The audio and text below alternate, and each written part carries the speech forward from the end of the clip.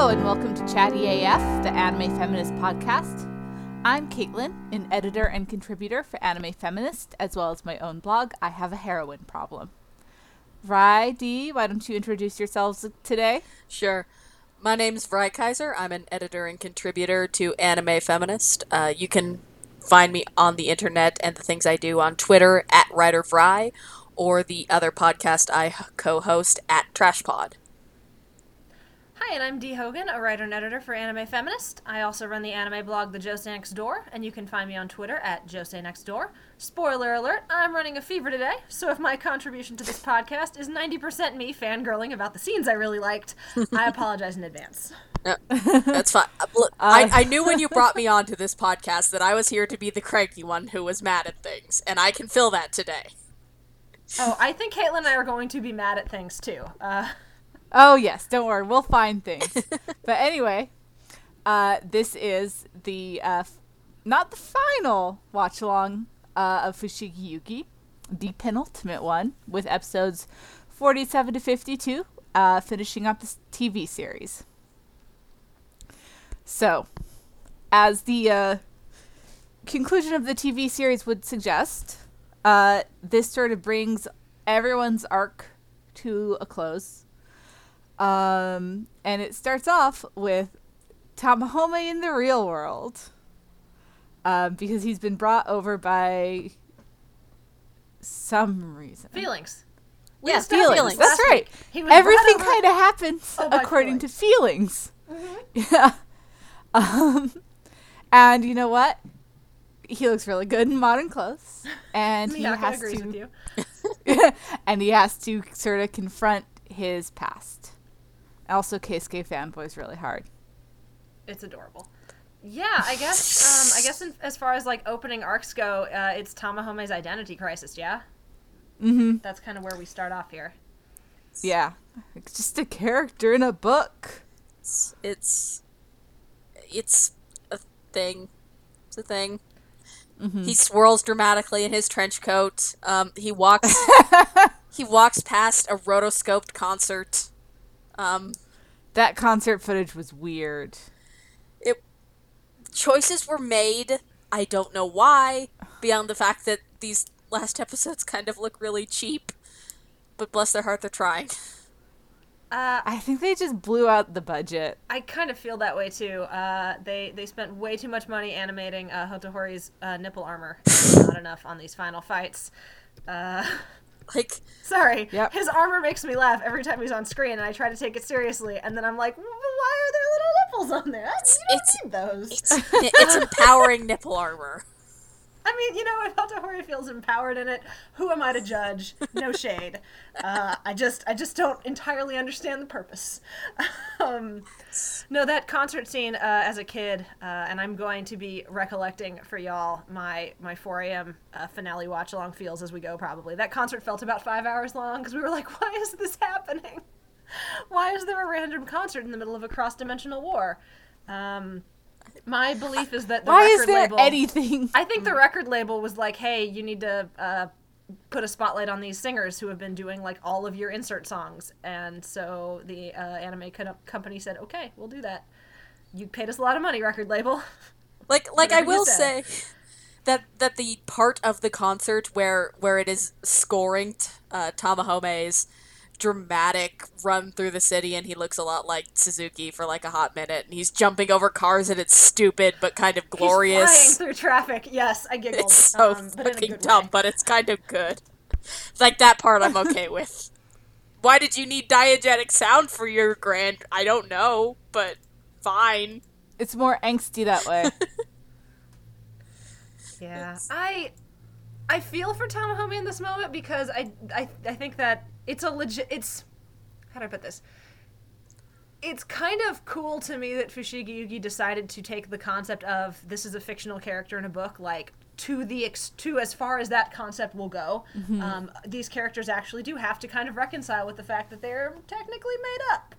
And kind of Tamahome trying to figure out, like, what's the meaning of every shitty thing that's happened to me, or like these memories I have of childhood, if none of that is actually real. Right. Yeah. Honestly, if I were Tamahome, I would be really angry at the writer. Just like, why the Right? fuck did you do this to me? Which, you know, I do think, which kind of circles back to the sort of, much as I hate to bring it to Nakago, who I'm sure we'll talk about plenty later, This it kind of fucker. circles back to this idea of, like, the gods being kind of cruel. And the sense of, like, how do you make meaning out of what seems like kind of senseless suffering.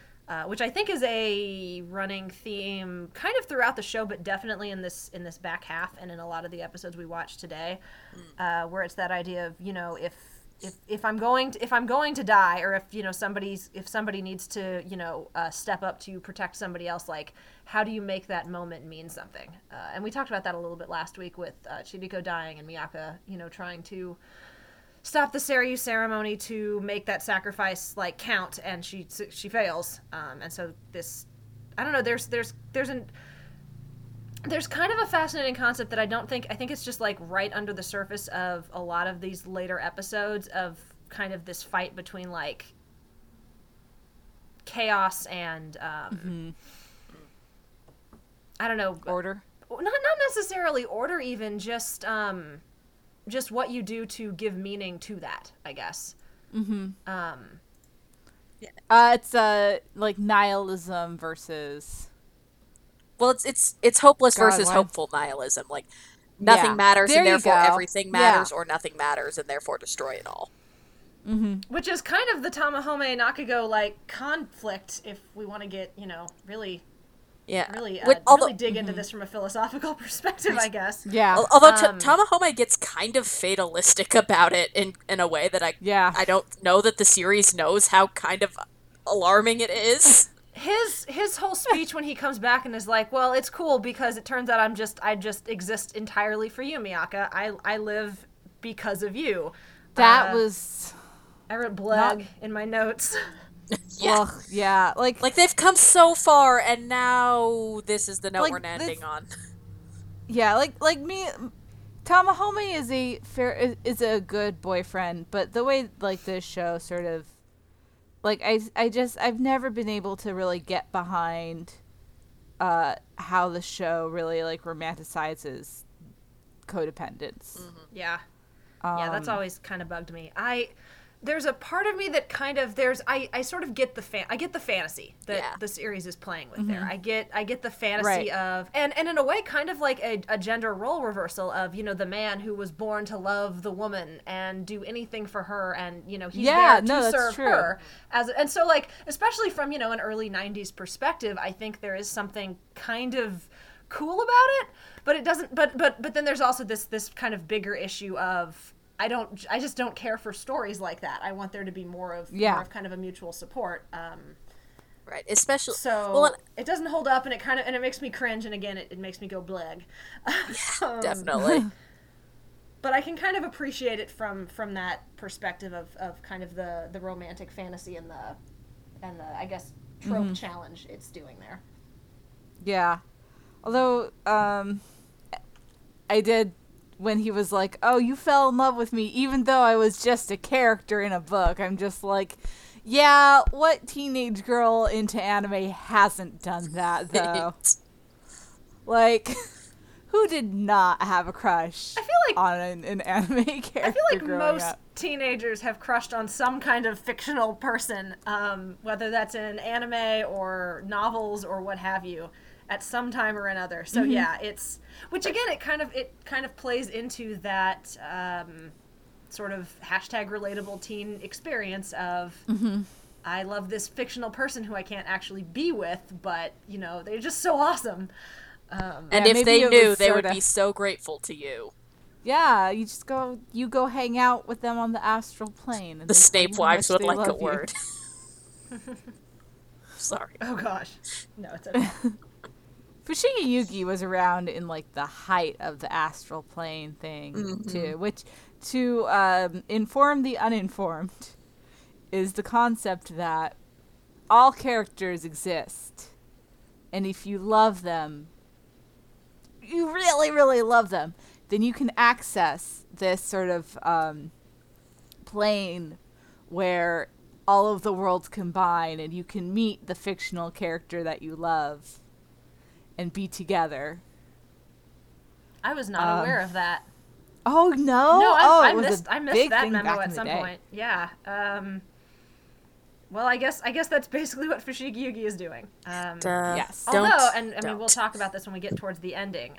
It twists or it plays around with that a little bit. It does. So, and then a couple of times, most of the finale takes place in Tokyo. Mm-hmm. But we do stop over into the universe of the Four Gods a couple of times. Mostly to watch people die. Exactly! God damn it, you stole my line. I was guessing exactly that. Some people die in these episodes, yeah, a few. This was the part where my friend and I became convinced that everyone was going to die, and we were just like we were just like almost numb and like sort of just bracing ourselves for our most beloved characters to bite the bullet. Mm-hmm. It's fine. The good boys are fine. It's a tense stretch. The good boys are fine, but we'll talk about that later. Caitlin, I'm guessing you were probably gonna spin that towards Mitsukake to start us off. Yeah, well, because he was the first one to die in this stretch. Mm-hmm. But yeah, I mean, I can see why you thought everyone was going to die, because the deaths that we did visit were pretty pointless. Mm-hmm. We can talk about that a little bit. Yeah, so like, because Mitsukake is injured. And he's wearing himself out, tending to these other injured people. He has no powers. And then someone comes along with a baby named Shoka. And he's like, well, I'm going to give my life to to save all these people. I will kill myself to save all of these people. And that kind of frustrated me because it was like, well, there's going to be more people tomorrow. And there's going to be more people the day after that. Like, this is a war, and you are genuinely a doctor. Like, you know how to heal people other than just using your powers. While you are saving all of these people today, there's going to be so many more other people that won't have anyone to help them now. Right, and there's no sense that he's passed on his knowledge. Now they've got nothing. Like, this is not him living on that way. I assume there are other doctors in Conan, you guys. Mitsukake is not the only doctor in the entirety of Conan. In the emotional logic of this scene, it seems like he is. Yeah, because there was no one else to help them for some reason. Reasons. And, yeah, it just seemed... Yeah, it seemed pointless to me. And if you really, really reflect... I guess... If you really, really reflect on his character, it makes sense. Because he's definitely been shown himself to be sensitive to mass suffering. And he's, like, very, in his backstory that we got however many dozen of episodes ago. Right. He's sensitive to the suffering, like, of groups of people. He never got over Shoka. So, like, he wasn't able to save Noriko or Chiriko. He wasn't able to save Noriko or Chiriko. And that is his job. His job on the team is to keep people from dying. And he, failed. Feels like he failed that. Right. Well, and he saved other people, like, so many times. Like, he saved Tamahome. Yeah, but, I mean, you can't tell me that you've never been in a situation where all you could focus on were the things you did wrong rather than the things you did right. Yeah. Oh, are you kidding? I have anxiety. I'd even... Mitsukake is very sad. Like, if the anime even wanted to sell me on the fact that, like, he's quietly had a death wish since Shoka died, I'd buy that, fine. Mm-hmm. But I don't think this has all been so backgrounded that it doesn't feel earned is my issue. Yeah, like, you have to really, really, like, it doesn't feel natural. You have to really, really work on putting the pieces together for it to feel like it makes sense, for it to not feel pointless and just that it's happening to make you sad. It's kind of like Chiriko's death, where I think both of those characters get more time in the manga and their arcs make a little more sense. But Mitsukake doesn't really. Yeah, not really. Yeah, but this death scene is much better in the anime than the manga. In the manga, it's almost a footnote. Wow. He's a big, burly, manly man. He is not Uwatase's type. Gotcha. Well, I was gonna say that like most of what makes his death scene effective here is the fact that it makes Chichiri sad. Well, and I actually wanted to say I think Chichiri would agree with Caitlin. Like he is, and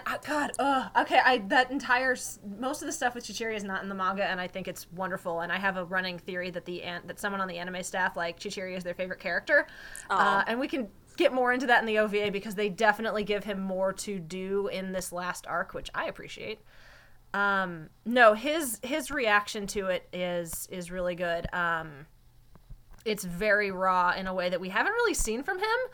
And I think that sense of like, I am right here with this person trying to get them to not do this thing, and I can't stop them. I think that hits him pretty hard. And he argues with Mizukake because Mizukake's like, it's my fault they died. And he's like, no, none of us could save them. That it's not your fault. I am going to disagree with you both. I admit that I do have a lot of supplementary information in terms of the light novel and the visual novel that probably makes this scene hit a little bit harder for me. That having been said, I think there's a philosophical question at the core of this, which is either Mizukake sits there and goes, well, I'm going to let these people today die who I could save for the possibility of maybe saving more people tomorrow. Or do I save who I can when I can? And there's a lot of Buddhist imagery in this scene, which I think comes back to the idea of compassion for all. And when Chichiri is trying to get Mizukake to rest, he's like, everybody's important. I can't look at somebody and just let them die. And so I think when you argue that his death is pointless, I think that's really harsh because he does save everyone within like 100-foot radius by doing this. And I think that kind of ties into that concept of like, how do sacrifices have meaning or are given a point? And I think it ties into Chichiri's rage during that scene when the soldiers get up and are like, oh, I guess we should go back to killing each other. And so he kind of screams at them about this idea that, no, you're not going to make this meaningless. He did this to save everyone indiscriminately. Both sides of the conflict, and you're not going to make that be a waste. I think it's a really fascinating and effective scene given how small it is. And I think that philosophical question of like, again, do you let people in front of you suffer because maybe you can save someone else tomorrow, or do you do everything you can at that moment? I think that's a worthwhile question. And I think that's a decision that people have to make for real, all the time. Like this is a real choice that people have to make. And my personal philosophy has been, do what you can in the day, because tomorrow is another day, and you're going to have to do what you can again that day. And that's sort of how I've always thought of it. Is sure. Like.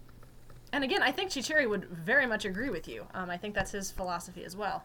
But okay, so maybe it was harsh to say it was pointless because he did save a lot of people doing that. You know what was pointless? Hotohori's death. He died the way he lived, Caitlin. He died the way he lived. Pointlessly. And because and Rai cackles. Fuck this guy. I'm done with him. It was just such like a fucking idiot move. There was nothing gained by it.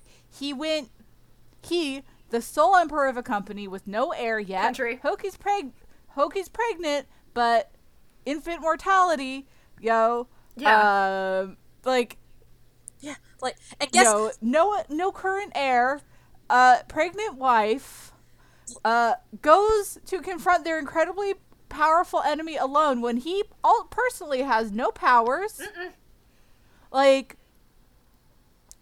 he gets his ass kicked, and it makes no difference. No, he gives Nakago a scratch. He sacrifices himself, like you said, leaves his country without a ruler, his wife without a husband, his unborn son without a father, to give somebody a scratch. And it's not like it was unavoidable. It's not like Nakago was at the gates of the palace, and Hotohori had no choice but to stand there and fight him in an attempt to, give people a chance to escape. Nakago was like, we're withdrawing. We out. You get to keep your country. Bye. Like, he did not have to do that. And he knew he wasn't going to win. And I get his anger. Like, I totally get Hotohori's rage in this moment, because Nakago's basically like, yeah, I murdered a bunch of your people because I needed a distraction. Mm-hmm. So I could then turn around and murder another emperor. Nakago's really good at killing emperors, by the way. It's his roaring. It's on his resume. It's right there at the top. This week. Yeah. So like I understand the anger. I understand the fear about, oh, he's going after Miyaka because that's how he taunts him. But why would he go and confront him in the first place out on this battlefield? Again, he knows he has the responsibility to a country, and then he just throws it all away for like this, I guess, this like concept of like nobly giving his life for Miyaka. I personally think Hotohori kind of had a death wish too, to be honest. Mm-hmm. Yeah, he had a hard life. Yeah. Well, it's so frustrating because it seems like leading before this, his arc was kind of like, learning that he can't in fact forsake his duties as ruler and go running off with the Suzaku 7 until this time when it's fine and it gets him killed. And guess what? Hotohori? Now there are 2 power vacuums in 2 countries, and you know what? Hoki's back will be first against the wall when the revolution comes. Jesus. Hoki did nothing to deserve that. No, she didn't, but guess what? She's the symbol of the old regime now. Oh, God. You have killed your wife and child. Generally speaking, the people of Konan seemed pretty happy with Hotohori. I mean, he wasn't a tyrant. Like, we talk about what a shitty emperor he was, but I mean, he was not the Kuto emperor. He'll be a footnote in history, like in the long run. Yeah, apparently they had like strong enough infrastructure that it didn't really matter that he was. Send Chichiri there to be an adult. I really don't think Chichiri wants to run the country. Oh God, but yeah, but the death scene was very sad. Yeah, like the death scene itself is I did is feel good. an emotion. So did I. It's like in the tagline. Mm-hmm. We had emotions. Well, I had a lot of anger, and then he held up the picture, and Takahito Koyasu's voice got really like sad and wobbly, and then Miyaka Sayaraki, the voice actress there, she was very good in this scene. She was, yeah. Yeah, like it was a genuinely sad scene. It is. It was just. But the lead up to it is anger, and then they do the flashback reel, and I'm like, oh, that's right, you kind of sucked. I'm remembering all these moments in the past when you kind of sucked. Well, thanks for reminding me. There's so many things in this stretch of episodes, and in this show in general, but I feel like it was particularly noticeable in the last few episodes, where things just happened that had no basis in logic, that did nothing to drive the plot, but they were there to make you feel something. Mm-hmm. When Tamahome's fighting Tsuboshi, his family holding Tsuboshi's limbs. The dumbest fucking thing. Yes. It made no sense. It doesn't. It made no sense. I mean, and like Hotohori's death, like, it was pointless, but it was enough to make me feel sad. Mm-hmm. That, like, Tamahome's family just appearing was just fucking stupid. A cynical person might call it emotionally manipulative. Oh! And I mean, there is a very fine line between emotionally affecting and emotionally manipulative. I would agree with this. This moment felt manipulative because it was like, I don't understand why that happened. Right, like to make you have an emotion. Fushigi Yugi is a very emotionally based series, but I think in its best moments, its emotional moments run on their own internal logic. Like, why does Tamahome come to the real world with Miyaka? Because of feelings, but also, like, at the very beginning of the series, even if they're both, destined or whatever, Yui and Miyaka are holding on to each other. So whatever, it's planting and payoff. It's emotions. But stuff like the family, it's, this has no basis in anything. Why has this happened? What am? Why are they here? No one knows. What are they doing? No, that scene really doesn't work for me at all. Yeah. Which, again, anime original. Someone on the anime staff was like, we should add ghosts to this scene. And maybe they wanted to set the stage for the fact that there would be ghosts later, but I feel like the Genbu Warriors already kind of set the stage for the fact that ghosts were a thing, so we didn't necessarily need them. But they happened, so... Yeah. Yeah, there Tsuboshi were... dies, and I'm not sad. Sorry, No, Tsuboshi. fuck that I'm not. guy. I wasn't sad this time. Like, I'm over him. There was a time in my life when I was sad about it. I think I told you guys this. I don't think I've said this on the podcast. When I was watching this with a group of friends back in college, one of the friends I was watching it with had seen the show as a kid. And she kind of liked Tsuboshi. And we got to that part, and she was like, "Aw, I liked Tsuboshi." And my other friend turns to her and just goes, "He murdered children!" And that's kind of where I am with Tsuboshi. It's like, he murdered children. Well, and also, like, I think the point of sympathy that they're trying to sell is that he's super in love with Yui, but he never listens to anything she tells him ever. Yeah, she told him not to kill Miyaka. Yeah, he's just like, I have to kill Miyaka. I'm like, yeah, he's just kind of like obsessed with her. He is. Tsuboshi has kind of an obsessive personality with both her and his brother. Yeah, and although, like, I did not love the part with, like, Amiboshi being like, why am I sad? Oh, it's like a part of me disappeared. Actually, no. It's like a part of me came back. And I'm like, fuck you. Twins are not two halves of a whole. We are individuals. Separate people. Oh, gosh, that probably does get really obnoxious for you, huh? Oh, God, I hate... It's like, oh, twins have a special relationship. Trope. Whatever. I'm over it. Yeah, some twins do. I don't with my sister. I barely talk to her. But, like, you know, I don't care about that. But, like, two halves of a whole. It's like, fuck off. Ugh. Anyway. That's neither here nor there. See, Brian, we told you to find things to be angry about, too. Tsuboshi died as he lived. Annoying. A couple of the emotional beats that really did work with me. There were two, like, really major, like, this is happening largely because emotions, but they still work for me. Tamahome's sort of, like, semi-afterlife dream with the wedding. It's so cheap, but it was so good. Oh my god. Yeah. Sorry, go on. It was cheap, but, like, when he was sitting and talking to his father, I was tearing up. Yeah, that part was really sweet. I was really enjoying it, and then they just had to shit on Noriko one last time for the road. Yeah.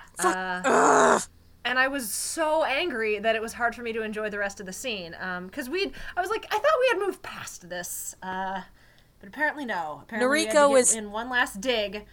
Just Noriko. Even though Noriko looked amazing in that outfit. Yeah. Noriko was right. Noriko looked like an enka singer. Oh, it was so good. It was real good. But yes, it's a sweet scene where everybody's back, and it's that sense of like what could have been in Tamahome's kind of perfect world. So I think that's what they were going for with Noriko's horrible death date fantasy, and it actually mostly worked here until again they were terrible to Noriko. Yeah, but the scene where he was like, the part in particular where he was just sitting and talking to his dad was like, was what really got to me. And his dad was just kind of talking about how proud he was of him and you know, wished him happiness, and I was like, oh, I'm glad Tamahome got that ghost closure. Yeah, it was good. I mean, and maybe like my personal context made it more meaningful right now. But like, yeah, it was but the big one, the big part that actually did make me cry was when the ghosts of the ones that died came back, and Miyaka sees Noriko, and she just walks over to them and just leans into them. And it was just I knew it was coming, and I was still like, when it happened. Like, I mean, like everyone appearing was really good, and like Noriko catching that building was really good, but just I feel like in that gesture, like in that just little bit of body language, there was so much just like love and trust and support being communicated. And that's really what Noriko as a character like is really when I feel like when you watch it, yeah, like when I watched it young, it was like, oh, Noriko's really funny. They have all, there's a lot of funny jokes about them, and they have like, they interact in a really fun way with the other characters. But like, as I've gotten older, like just Noriko's become like the mom friend, and like, they treat the other characters with like just so much love, and seeing that communicated so strongly in that one moment was really touching. Mm-hmm. Yeah, the reunion scene is very good. There's a background shot of Toski like giving Chiriko the biggest hug, and I was like, oh no, I died a little bit on the inside. That was so good. And he's like, hey kid, how you doing? And Chiriko's like, I'm dead, Toski. I was dead, so not great. So like not great.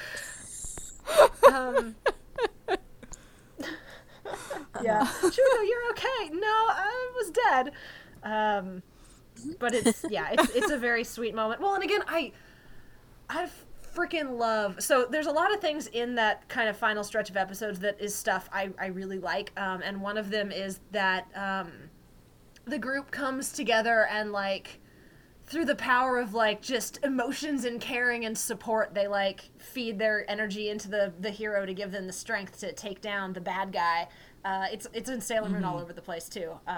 But I like that sense of like you can't do it alone, and I think this final stretch of episodes does a pretty good job. Like in terms of like, it's like clearly still Miyaka and Tamahome are like the heroes, and so Miyaka summons the god and has the mental fortitude to survive this influx of power, and Tamahome is the one who gets to punch a hole through Nakago, which seems fair. Yeah. What with all the sexual assault? But neither of them does it alone.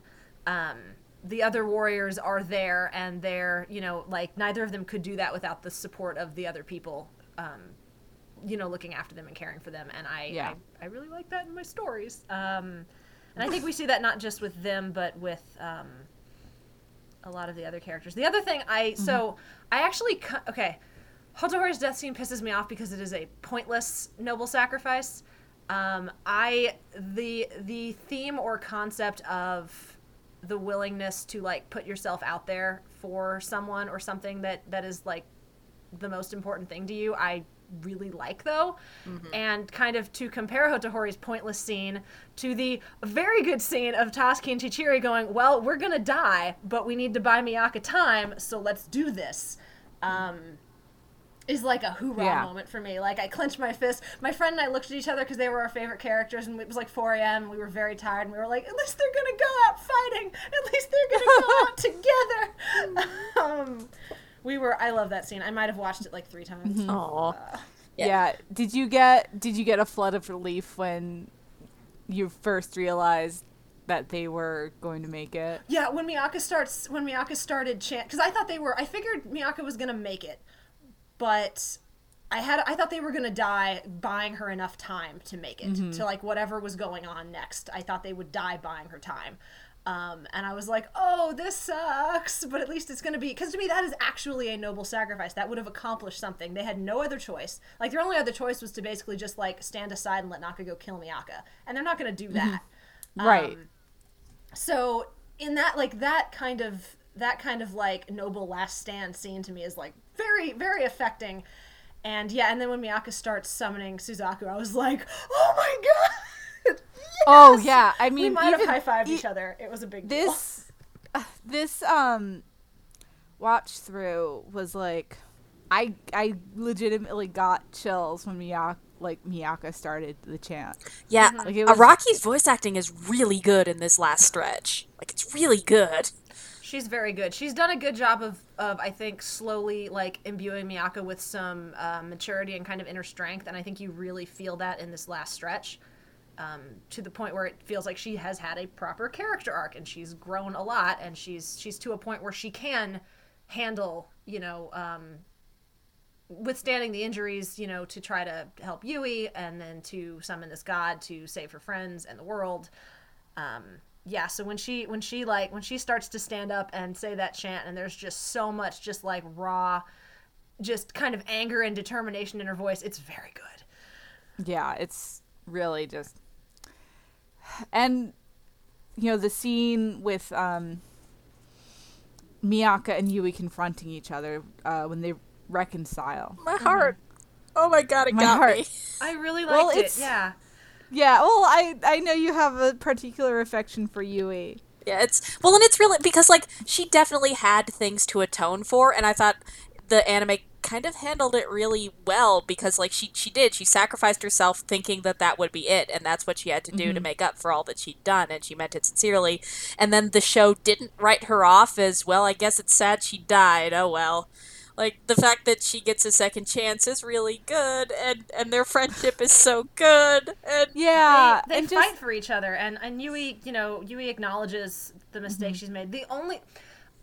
Nakago's a piece of shit because he when is. Yui confronts him and he's like, "No, this was all your decision. I just facilitated." I mean, what you yeah, wanted to do." it's that's more abuse. He's sitting there and being like, no, hey, I may have told you, I may have lied to you, but you made all of these choices on your own. It's like, no, she is a child and you are an adult, and you knew exactly what you were doing when you were manipulating into every choice she made, and that was And I mean, for him to be like, "You should be grateful to me for saving you from that." I was like, "Oh, fuck off, Nakago." I hate him so much. I kind of wish the series had been a little bit more explicit in Yui acknowledging how much Nakago had done wrong to her, I think. But and I just say that explicitly. I think implicitly it does a very good job with that because Yui does turn against him and is willing to sacrifice herself to help Miyaka, and to kind of put an end to what she has semi-accidentally caused here. And so, I think again, I wish there was a little bit. I really just want Yui to punch Nakago across his stupid face. Yes. Well, but I understand why that didn't happen. Like, within the characters, it makes sense for that not to happen. And so, I think the way they handled it was really good because it doesn't absolve Yui of everything, but it does a very good job of showing what a rat bastard Nakago is, and how much of this is on him. Well, and I think it's important to the show's attempts to make her flawed and semi complicit, but also a victim.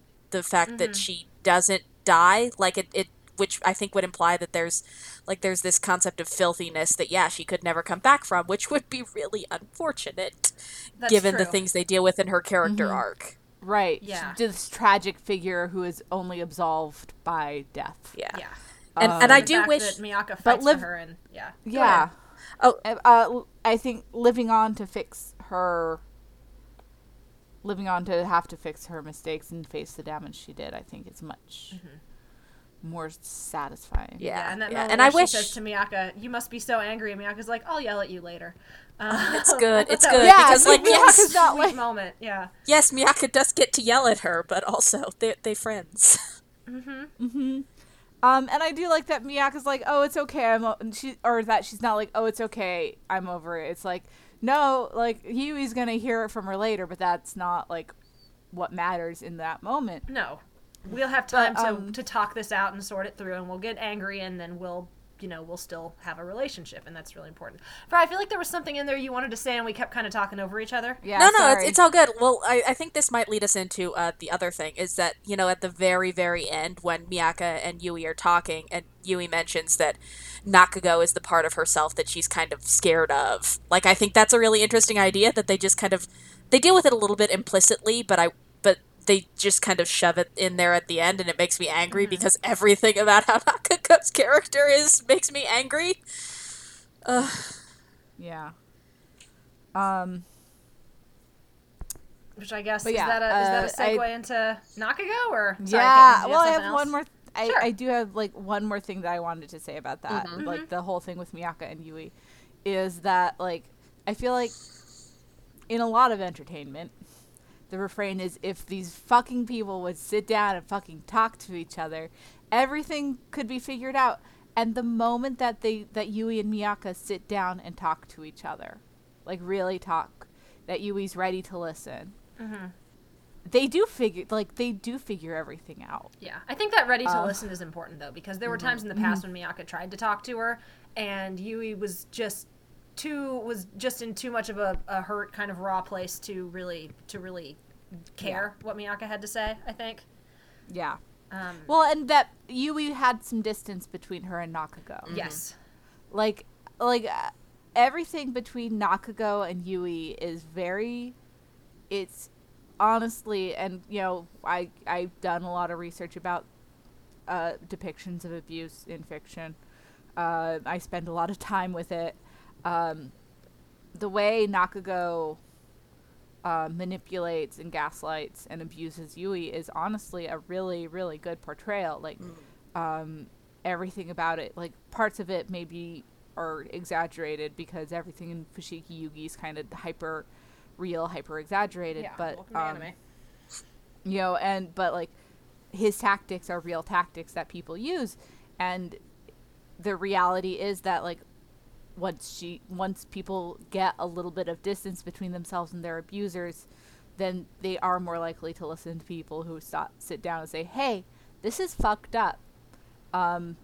So that sort of, just that last little bit, I thought brought it to a really good conclusion. Just that particular piece of their arc. Yeah, I agree with you. And I know that was something in the early episodes where we were all kind of going off some hazy, several years old memories. Definitely. And I think we were preparing for that to be really bad and for them to kind of vilify Yui and turn this into like she's awful kind of story. And it really never did. It did I think, we've talked a lot about that line they walked between like not making her nothing but like not making her like just a passive victim, but also not, but also having a lot of sympathy for her. And I think they brought the conclusion to that. I think it was really, it was strong. I think they did a really good job with that central story of the girls' friendship, which is so nice to see that as a major focal point of the series. And the fact that Yui and Miyako are able to kind of through much fantastical trauma and adventure, able to work through that and still be friends. It's good. Yeah, it's really important. Yeah, and especially when we consider all the media about like women competing and their friendships being destroyed over the man, that Fushigi Yugi, kind of pushed back against that narrative and found a way for them to kind of work through that is, again, I think that's really valuable. Yeah, there are definitely things about Fushigi Yugi that are a lot more clever than people give it credit for. And that, my whole thing's like Fushigi Yugi is sort of about teenage anxieties, and like, the tension between like, things that are desirable but also this, the scary dark sides of that. And and I think that really shows in the way things are reconciled, because Miyaka in the end of the show, she also comes to embrace those responsibilities and those hopes and those fears, and it's no longer about being pressured into things. It's about choices that she's making. So yeah, like, I think Fushigi Yugi messes a lot of things up, such as, and we'll wrap that around to Nakago in just a second. Fushigi Yugi fucks a lot of things up, but it also does. There are very, very clever things about it if you dig under the surface. But yeah, speaking of things that get fucked up, how about that Nakago backstory? How about this evil bisexual? Fuck. Okay, do we want to do Nakago and then kind of circle back around to like the finale and sort of Miyaka's final wish and how that works out? Yeah, or do we want to talk about? Do we want to finish with Miyaka? Okay, so we'll do Nakago now, and then we'll shift over to that. Okay. Go. I hate it. I assume we're talking specifically about Nakago's backstory. I would also like to point out that he was carrying Soi's corpse around for like a week, and that really, really creeps me out. Oh God, she must have gotten so stinky. I don't know why. I don't know who thought that was a good idea. It's very in line with Nakago being like creepily, I guess, a romantic gesture. I don't know. No, I mean it's it's brilliant in a way that I'm pretty sure the show didn't intend, because I think the show means it to be like, oh, he really loved her and just didn't realize, and he can't let go of the corpse. But like I was sitting here reading it as, oh, he cares more about the fact that he has something to cling on to, and it's about him, and not giving her death and burial with any kind of dignity. Cool. Damn. Yeah. It true though. It true. Bad man. Yeah. And then we get his backstory in the last episode. And I am angry Yeah. because, in theory, Nakago is the kind of character that I like, but fuck this guy, though. There is a universe where Nakago's backstory is introduced a lot sooner, and we see him as a sympathetic villain. Yeah, we do not live in as that a more universe. overt foil to Yui. Because he could be an interesting character if that had been introduced earlier, like all of his very understandable rage, and how he's manipulating the situation for this one final conclusion, and that everything is motivated by revenge for all the suffering he had to go through as a child. Or if he had ever seen any of himself in Yui and felt like a scrap of remorse about that. But he's like, it's all totally shoehorned in. One of those moments where I'm like, this makes no fucking sense, but emotions, right? Fucking. Like, because Tamahome can somehow look at his memories because he punched through him in like the cleanest impalement ever. He bled cherry Tamahome's blossoms. hand should be nasty after that. Well, Nakago bleeds cherry blossoms, so it's okay. It's fine. But yeah, like, there's so much about that part that is mishandled that could have been done really well, and it's really like disappointing. Also, the implication that he's queer because he was molested. Yeah. Oh god, and like the way that like the fucking harem girls were giggling, just like, oh, what's he gonna do with this kid? And it's like, ew, girls, please have some fucking sympathy for the poor child. Oh, yeah. Anyway.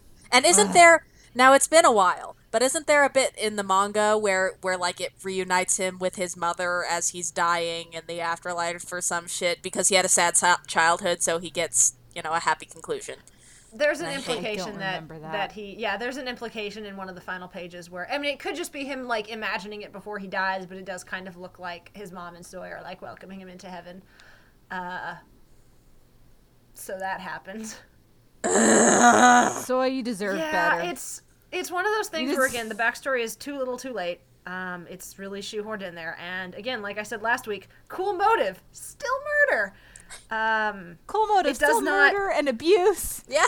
Yeah, like, well, that's what, yeah, like, it's still, like, the things he did are still, like, unconscionable, unforgivable things. Like, even if you want to kind of make him, even if they wanted to make him the kind of villain where you could see where it was coming from, I still don't think there's any way that I would feel, like, really bad for him in this final moment. I think he could make a very interesting mirror to the Suzaku warriors, which we've talked about a little bit before, is this, this idea of like the sorrow and cruelty in your life, which there are other characters in the story who've had bad things happen to them in their pasts.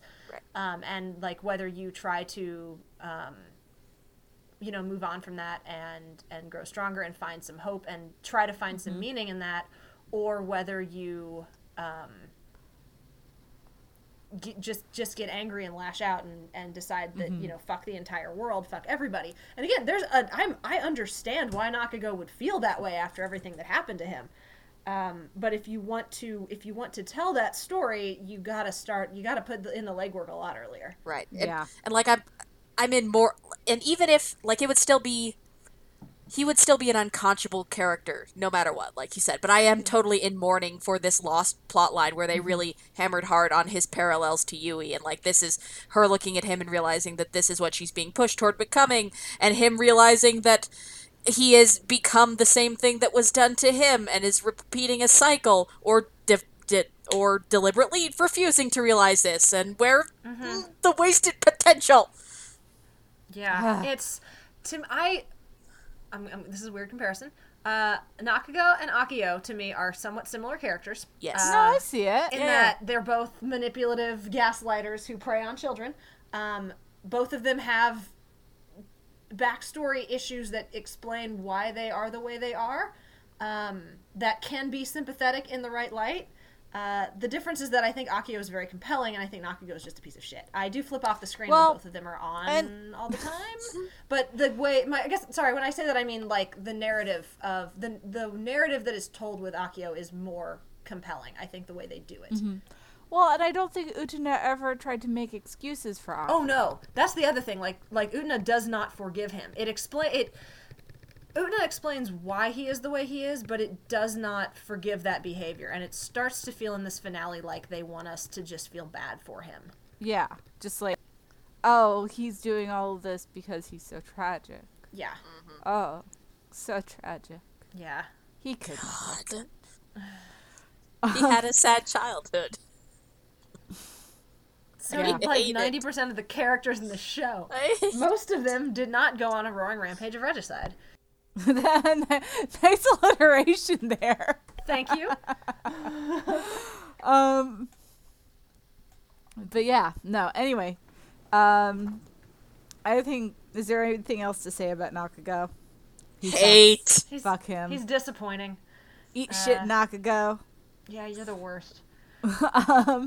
Anyway, but so then moving on to the finale of Miyaka and Tamahome's. Oh no, wait! I do have one more thing to say. Oh, yes. One more thing to say. Hey, remember weeks ago when we mentioned, or I mentioned, that Yuwatase in her author's notes for the manga kept asking for Nakugo Tamahome Dojinshi? I want y'all to think about that and sit with that. That's all I'm saying. Yeah. Why would you do that to us? I had burned the lick from my memory, and then it happened. I was like, oh no, I forgot about the lick. Oh god. Oh, it was so icky. I did not like that. Yeah, there's gross. Because there's no way for that to be like not gross. Not sexual assault from Yeah. an adult to a teenager? Yeah. Yep. I wasn't gonna go there, but yeah. Par for the Nakugo course. He's terrible. Anyway, good things. I mean, not necessarily. So, but because the conclusion between Miyaka and Tamahome, I have never been satisfied with. Really? Yeah, Which part doesn't satisfy you? Because first of all, there is kind of a to me a really most of the changes between the anime and the manga aren't super duper significant. Like, they change maybe the framing a little bit, but it still gets basically the same general story across.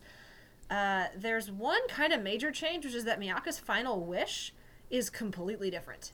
Huh. what was it in the manga?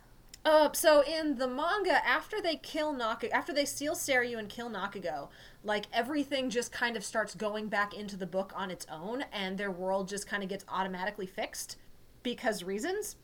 So Miyaka's final wish is for Tamahome to come to her world, to be able to exist in her world. But then he disappears, and she's sad. And then they go, and then the very, very end is the same, where this guy who has memories of a past life shows up and flashes the ring, and she's like, oh my god, he's back. In the anime, though, the world doesn't go back to normal on its own, so Miyaka's final wish is... I like it better in the anime because I think it shows her character growth a lot better in that sense of, I need to take responsibility for the probably deaths, given the number of buildings that they destroyed in downtown Tokyo. But also the property damage. The sense of, I need to take responsibility for that. I need to fix this. And, and Tamahome and I, it would be selfish of us to wish for our own happiness when all of this around us has happened. And I think that does a much better job of kind of putting a cap on Miyaka's arc in terms of finding a balance between kind of this martyrdom thing she had going on versus, being really selfish. And then, being able to take responsibility and accept living in her own world. I agree. So I find that ending satisfying when Miyaka, when they make that wish and Tamahome's okay with it, and they're like, this is what we're gonna do, we'll figure it out. And they have their little goodbyes with everybody, and they're very cute.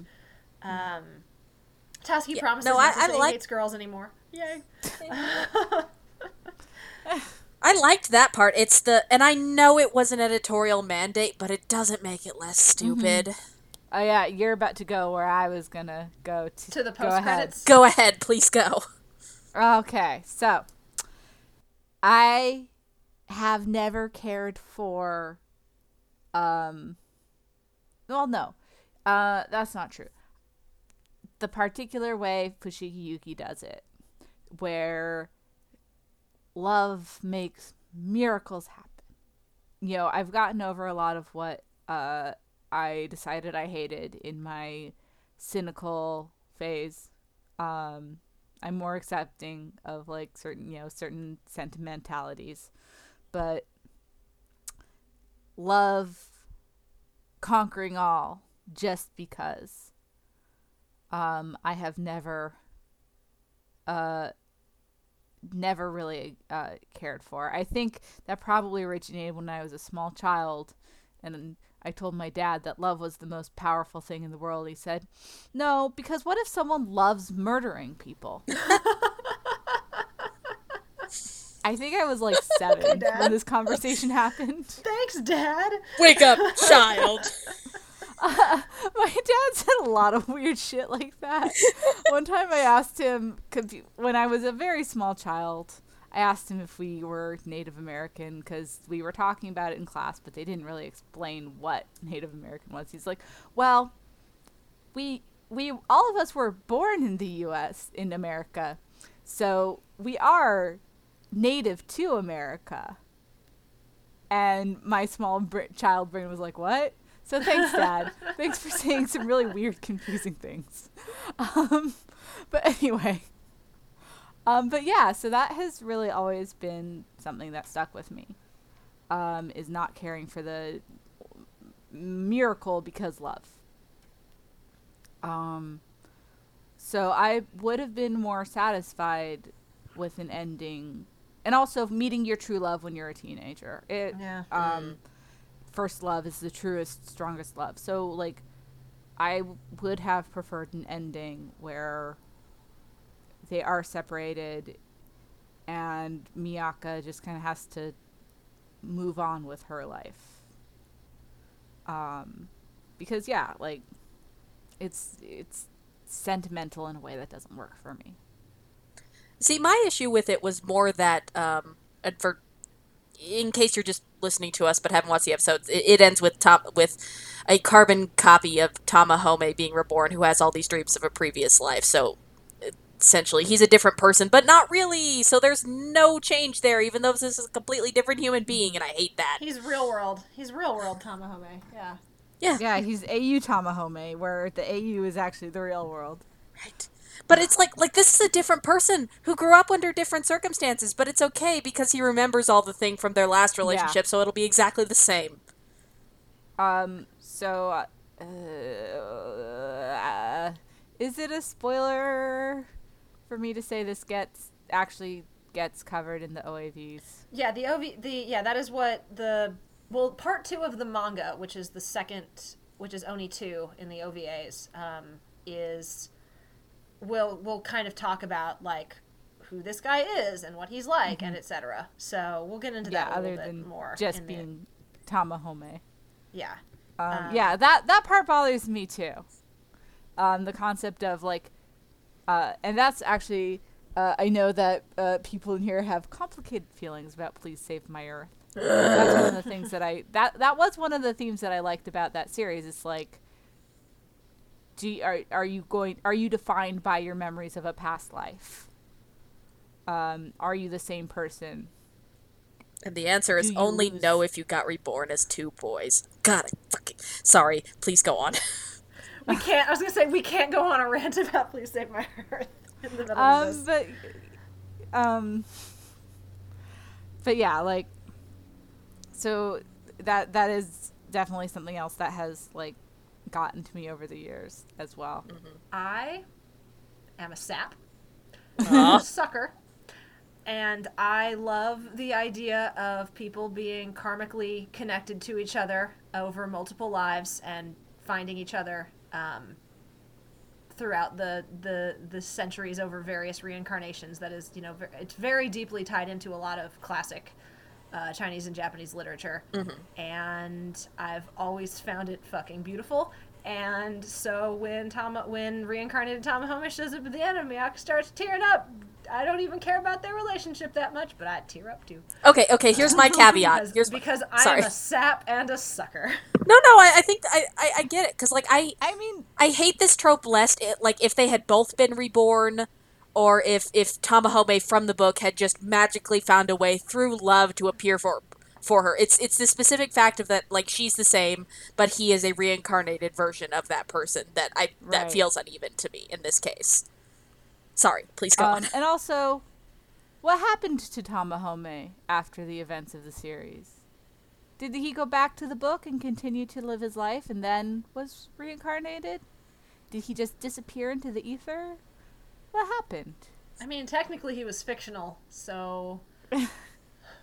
I mean... But I don't like to think about that because that means all the other characters disappeared into the ether too. Oh, no. No, it's headcanon time, y'all. If there is a real world version of everybody, then that means there's a real world version of everybody else. Good. Maybe someday they'll all come together and they'll have a big party again. It'll be great. Right. So, but like, to get, you know, really personal, like, when I was a few years ago, God, 5 years ago, because life is short, y'all. 5 years ago, I was falling in love again. You know, and like I said, I spent, you know, too long with my first boyfriend because I romanticized the idea of being with one person for your entire life, right? And like, for some reason or another, I was like thinking about Fushigi Yugi and just how that ending just really didn't work for me. And I actually sat down and wrote in one night a whole fan fiction about, like, what if Taka did not magically appear? What if Miyako did have to move on with her life and, you know, sort of have to go through a grieving process about that relationship and about losing, you know, basically her life in the book. Or, you know, if she, you know, and who she could have been without that. And the stages of her grief. And it's like, the story starts when she's like turning 30 and like pregnant with her second child. And she's like, you know, married to a guy that she met in college. And, you know, so like I wrote that as a sort of a way of like sort of working through you know, what the feelings that Fushigi Yugi had left me with, and the ideas, and sort of how certain ideals had fallen apart throughout the course of my life. Fanfiction is good, y'all. Yeah. It can be very cathartic, for sure. Yeah. I have a very strong connection to the series. It's flaws and strengths alike. So that was definitely something that, you know, I had to actually work through. No, yeah, but like this series doesn't, I mean, I read this series as a kid, but it didn't mean as much to me as it does to you guys, but that doesn't, and like I've come out the other side of this thinking, it's okay, like the high highs and low, there's high highs and low lows and kind of a bunch of stuff in between, and ultimately it's maybe not for me, I won't watch it again, but the fact that it is so important to you is important. Like that's good, and just because it's not for me doesn't mean that it's a worthless show. Like it's good, and it's very good at speaking to a certain to a certain emotional mind space.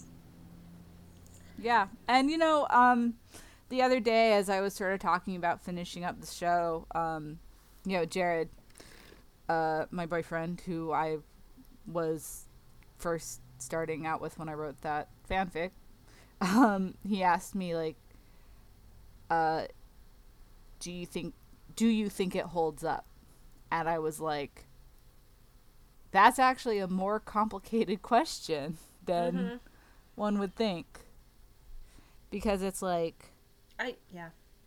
Yeah, it's like, does it still, when I watch it, does it still, like, stir a lot of emotions in me? Do I still love it? Yes.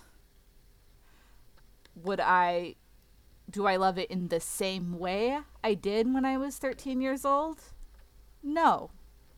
Would I recommend it to someone who has never seen it before? Probably not. So,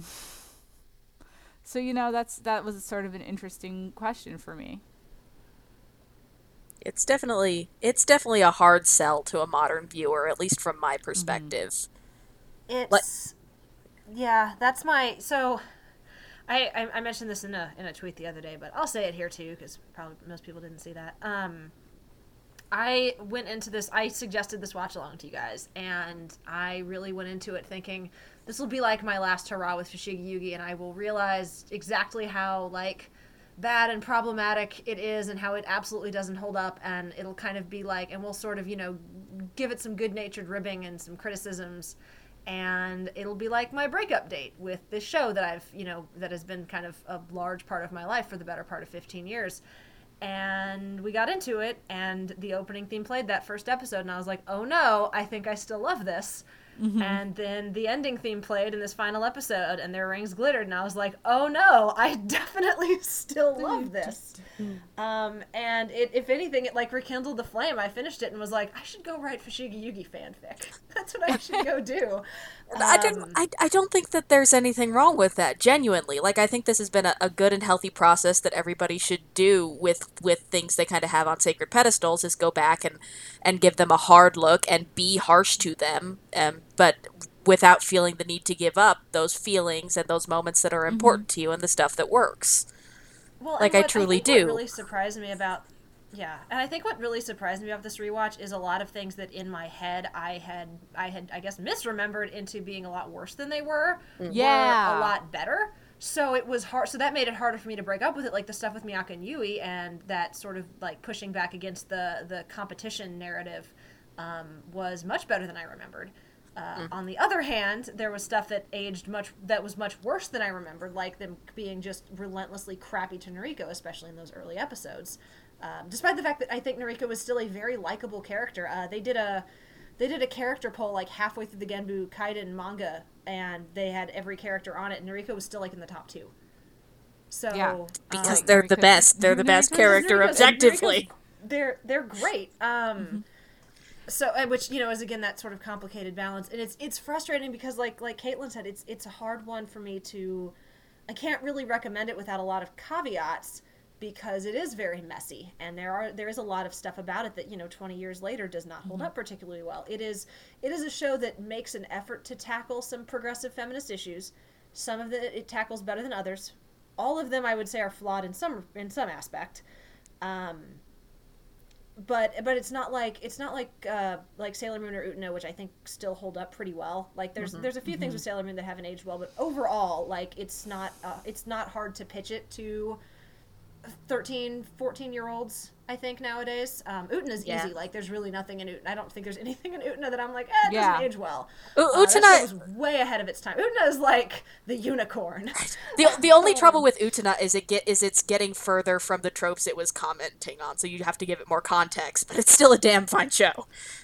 Yeah. I mean, and even then, I think there's still a lot that holds up. Yeah.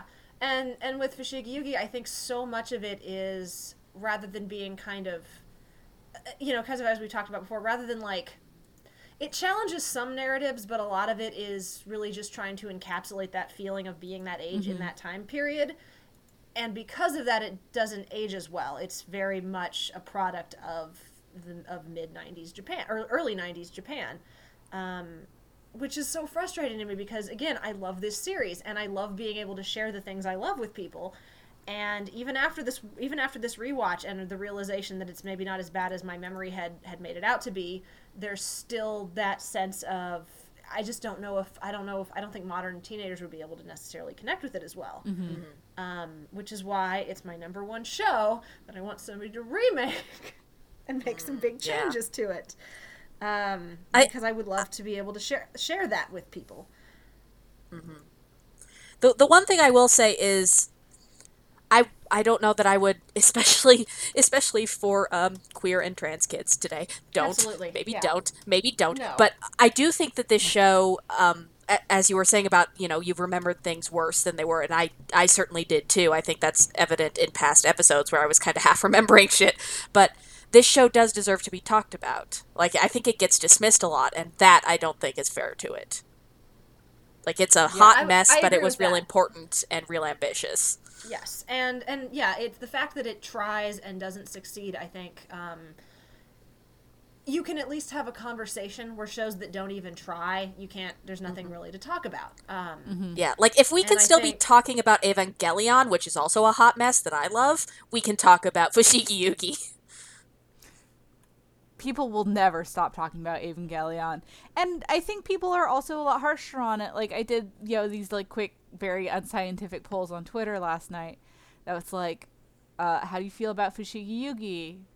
And it's like, I love it, it's okay, or it's garbage, right? And, like, not affectionately calling it garbage. Like, it is a series that I dislike.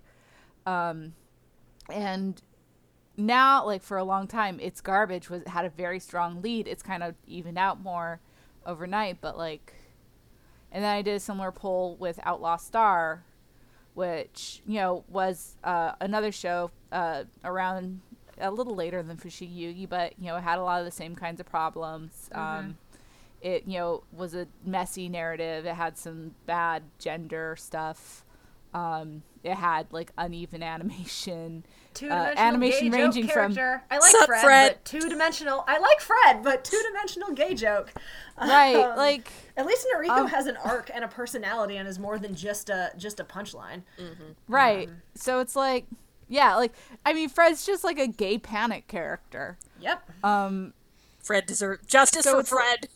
I'm sorry. Please go on. I would say that Fushigi Yugi has a lot more redeeming qualities than Outlaw Star. I like Outlaw Star. Yeah, I haven't rewatched it in a long time, but I have fond memories of it for sure. But Outlaw Star got much, like, no one thinks, or very few people think Outlaw Star is garbage. Over a third of the people who answered to the poll on Fushigi Yugi said that it was garbage. And it's just, like, people are so much harsher on media aimed at teenage girls. I feel like there's almost like a boys will, and this is something that I have been guilty of too.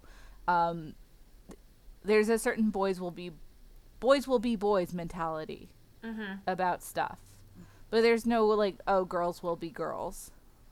It's more like, ew, icky girl stuff.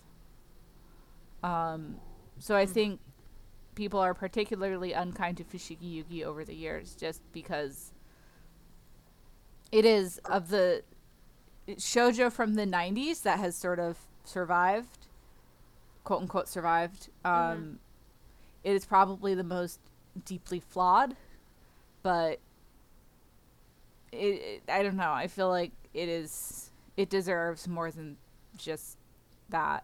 It shouldn't just be consigned to a trash bin. Yeah, I agree with you. Like Bryce said, it's worth talking about and going over it and remembering it as, even if it is ultimately a product of its time, I think it is a valuable product of its time, and there's a lot that you can sort of get from the experience of watching it with that knowledge that it was a show written in the 90s by a 22-year-old. And this is literally why I decided that I'm not going to just trash on media aimed at teenage girls. I'll still criticize it. Yeah, and I think we've definitely done that. Like, Fushigi Yugi has definite weak moments, and we've certainly criticized it for those when they happen. But I'm not gonna sit there and say, "Oh, this is trash. It does this, and this dumb thing. Ah, ha, ha, ha! Isn't it so funny how bad it is?" I'm not like I'm over that, because like, I almost thought about like asking people about like Dragon Ball Z, you know, which is a hot garbage show that was part of my childhood. well, yeah. I mean, I don't have any sentimental attachment to Dragon Ball Z. I didn't watch it. Yeah, me neither. But like, if I did that same poll with like Dragon Ball Z, it would be like 90% love it. Absolutely, and it is. My God, that show is full of shit, and I can tell you about it because there's some sitting on my bookcase right now.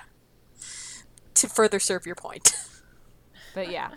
Anyway, we should probably wrap up. Yeah, we did run a little long. And we've we'll have a little bit now. more. I have a feeling our final OVA episode will be we'll be covering 13 episodes, so it'll probably run kind of long too, and we can touch on this a little bit more. But I kind of think of the OVA episode as kind of a bonus episode. Like this is definitely an ending. Like if you like there's more to be explored with these characters, and Oni 2 I think does some good and some bad stuff in terms of fleshing out especially the supporting cast. So I'm looking forward to getting into that, but yeah, I kind of see it kind of as a bonus episode. So I think it's good that we had this conversation at the end, sort of looking back on the TV series as a whole, before we jumped into the roller coaster that is upcoming. Speaking of the OVA roller coaster, listeners at home, if you are watching along with us and you've not seen this before and you want to get into the OVAs with us, we talk about there being 3 OVAs: Oni 1, Oni 2, and then Eiko Den. That's typically how they're considered, but the way they're packaged, especially on Crunchyroll, if you're watching it through their streaming, which I would imagine a lot of people are, they're called Fushigi Yugi OVA and then Fushigi Yugi Eiko Den. OVA is both Oni 1 and Oni 2, so you'd start with that and then go to Eiko Den after that, which is kind of the sequel to the sequel. The Oni OVAs have a weird history. The first one's anime original. The second one is based on the second part of the manga. We'll get more into that when we actually do the podcast proper, but I did kind of want to give people a feel for what they how to find it and what you should be looking for as you're tracking that down. So, happy hunting. Yeah. Yeah, and like, thanks for having me on for this. Like, genuinely, you guys. I know of course. It's been fun. I loved sharing this thing that you loved with you two. I've enjoyed it. I'm glad you've been here to pull us back a little bit from fangirling unnecessarily at times too. And I think we've had some good arguments and conversations. So yeah, and we've had some conversations. You're always welcome. Yeah. I have definitely proposed doing a watch along on my problematic 90s isekai anime, so you'll get yours. you'll get a chance to get back at me. Well, I think we like that one too, so we'll see. But yeah, we'll watch your problematic fave as well. All right. Anyway, all right. So thank you for listening to Chatty AF. At some point in the future, we will be covering the Fushigi Yugi OAVs all in one go, as Dee explained.